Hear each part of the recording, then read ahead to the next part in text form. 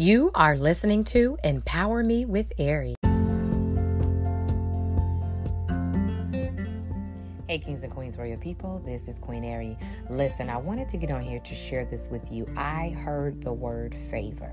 I heard the word favor and believe that God is saying that He is releasing favor into your life, a greater level of favor. As the Bible says, we have favor as with a shield. You have to understand that when God releases a word to you, when the Bible talks about it, we have to begin to take those things, for ourselves. We have to begin to take those things right now at that time, because a manifestation is waiting for our lives.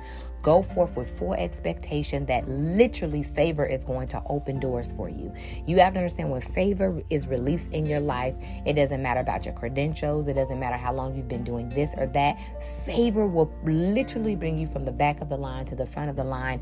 And it'll be like, I didn't have nothing to do with it. It is because God had everything to do with it. Understand that He's seen you. He's heard you. He knows exactly what you need. So receive this. I believe that it's going to be a monumental or a amazing amount of favor that is being released in your life. And so begin to just thank God for it, coming into agreement with it, and understand that you shall receive this manifestation. All right, you guys, stay encouraged, and remember to renew your mind. It is the GOAT mind. Love you.